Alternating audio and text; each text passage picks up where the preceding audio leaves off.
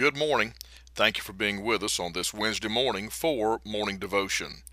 This morning we're looking in the book of 1 Samuel, chapter number 8, and in verse number 5. The Bible says, "And said unto him, Behold, thou art old, and thy sons walk not in thy ways. Now make us a king to judge us like all the nations." We've been looking at that word nations this week in Scripture. Let me give you a little bit of the background.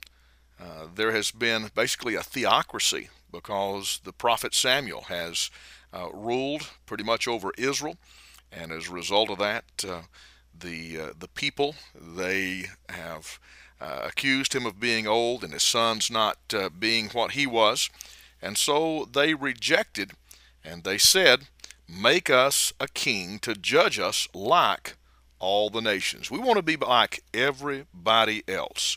We want to be popular. We want to fit in. We want to be like everything else. And the Bible says that it displeased Samuel.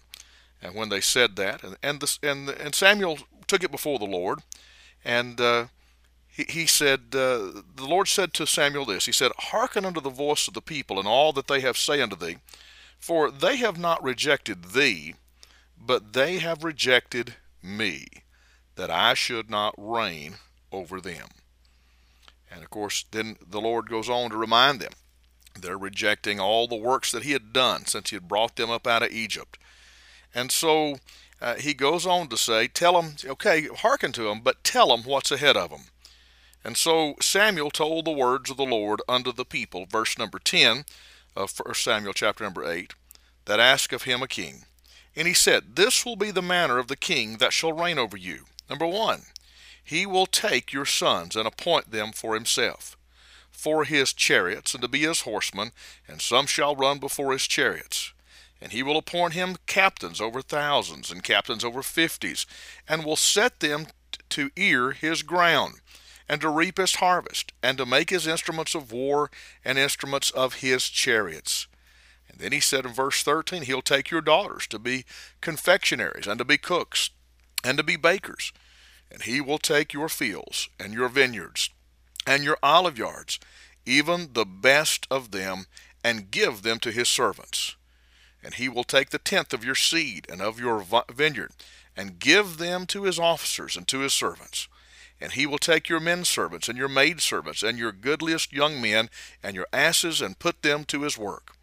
And he will take the tenth of your sheep, and ye shall be his servants.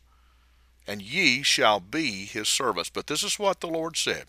"And ye shall cry out in that day because of your king, which ye shall have chosen you, and the Lord will not hear you in that day." Now, it's pretty amazing that the God of heaven tells the people, you're making a bad choice. And here's going to be the consequences of your choice. Right now, you're a free people. But once a king is set up over you, you'll no longer be free. And what you have won't be yours. He'll take what's yours and give it to somebody else. And the Lord gives them some very intricate detail as to how this is going to happen and what's going to happen. And you would think that the people would say, "Oh, well, we didn't realize that. Sorry, we take it back. We absolutely do not want that." Yet the Bible says in verse number 19 of 1 Samuel chapter number 8, "Nevertheless the people refused to obey the voice of Samuel. And they said, Nay, but we will have a king over us." And the Bible says that we also may be like all the nations, and that our king may judge us and go out before us and fight our battles.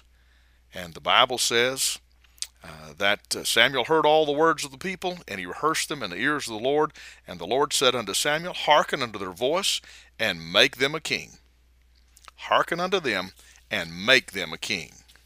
May I say, sometimes God gives us what we want, whether it's what's best for us or not. Sometimes the Lord hears our prayer request.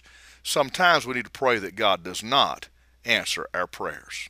Father, in the name of the Lord Jesus Christ, be with our nation. Help us, I pray, in Christ's name.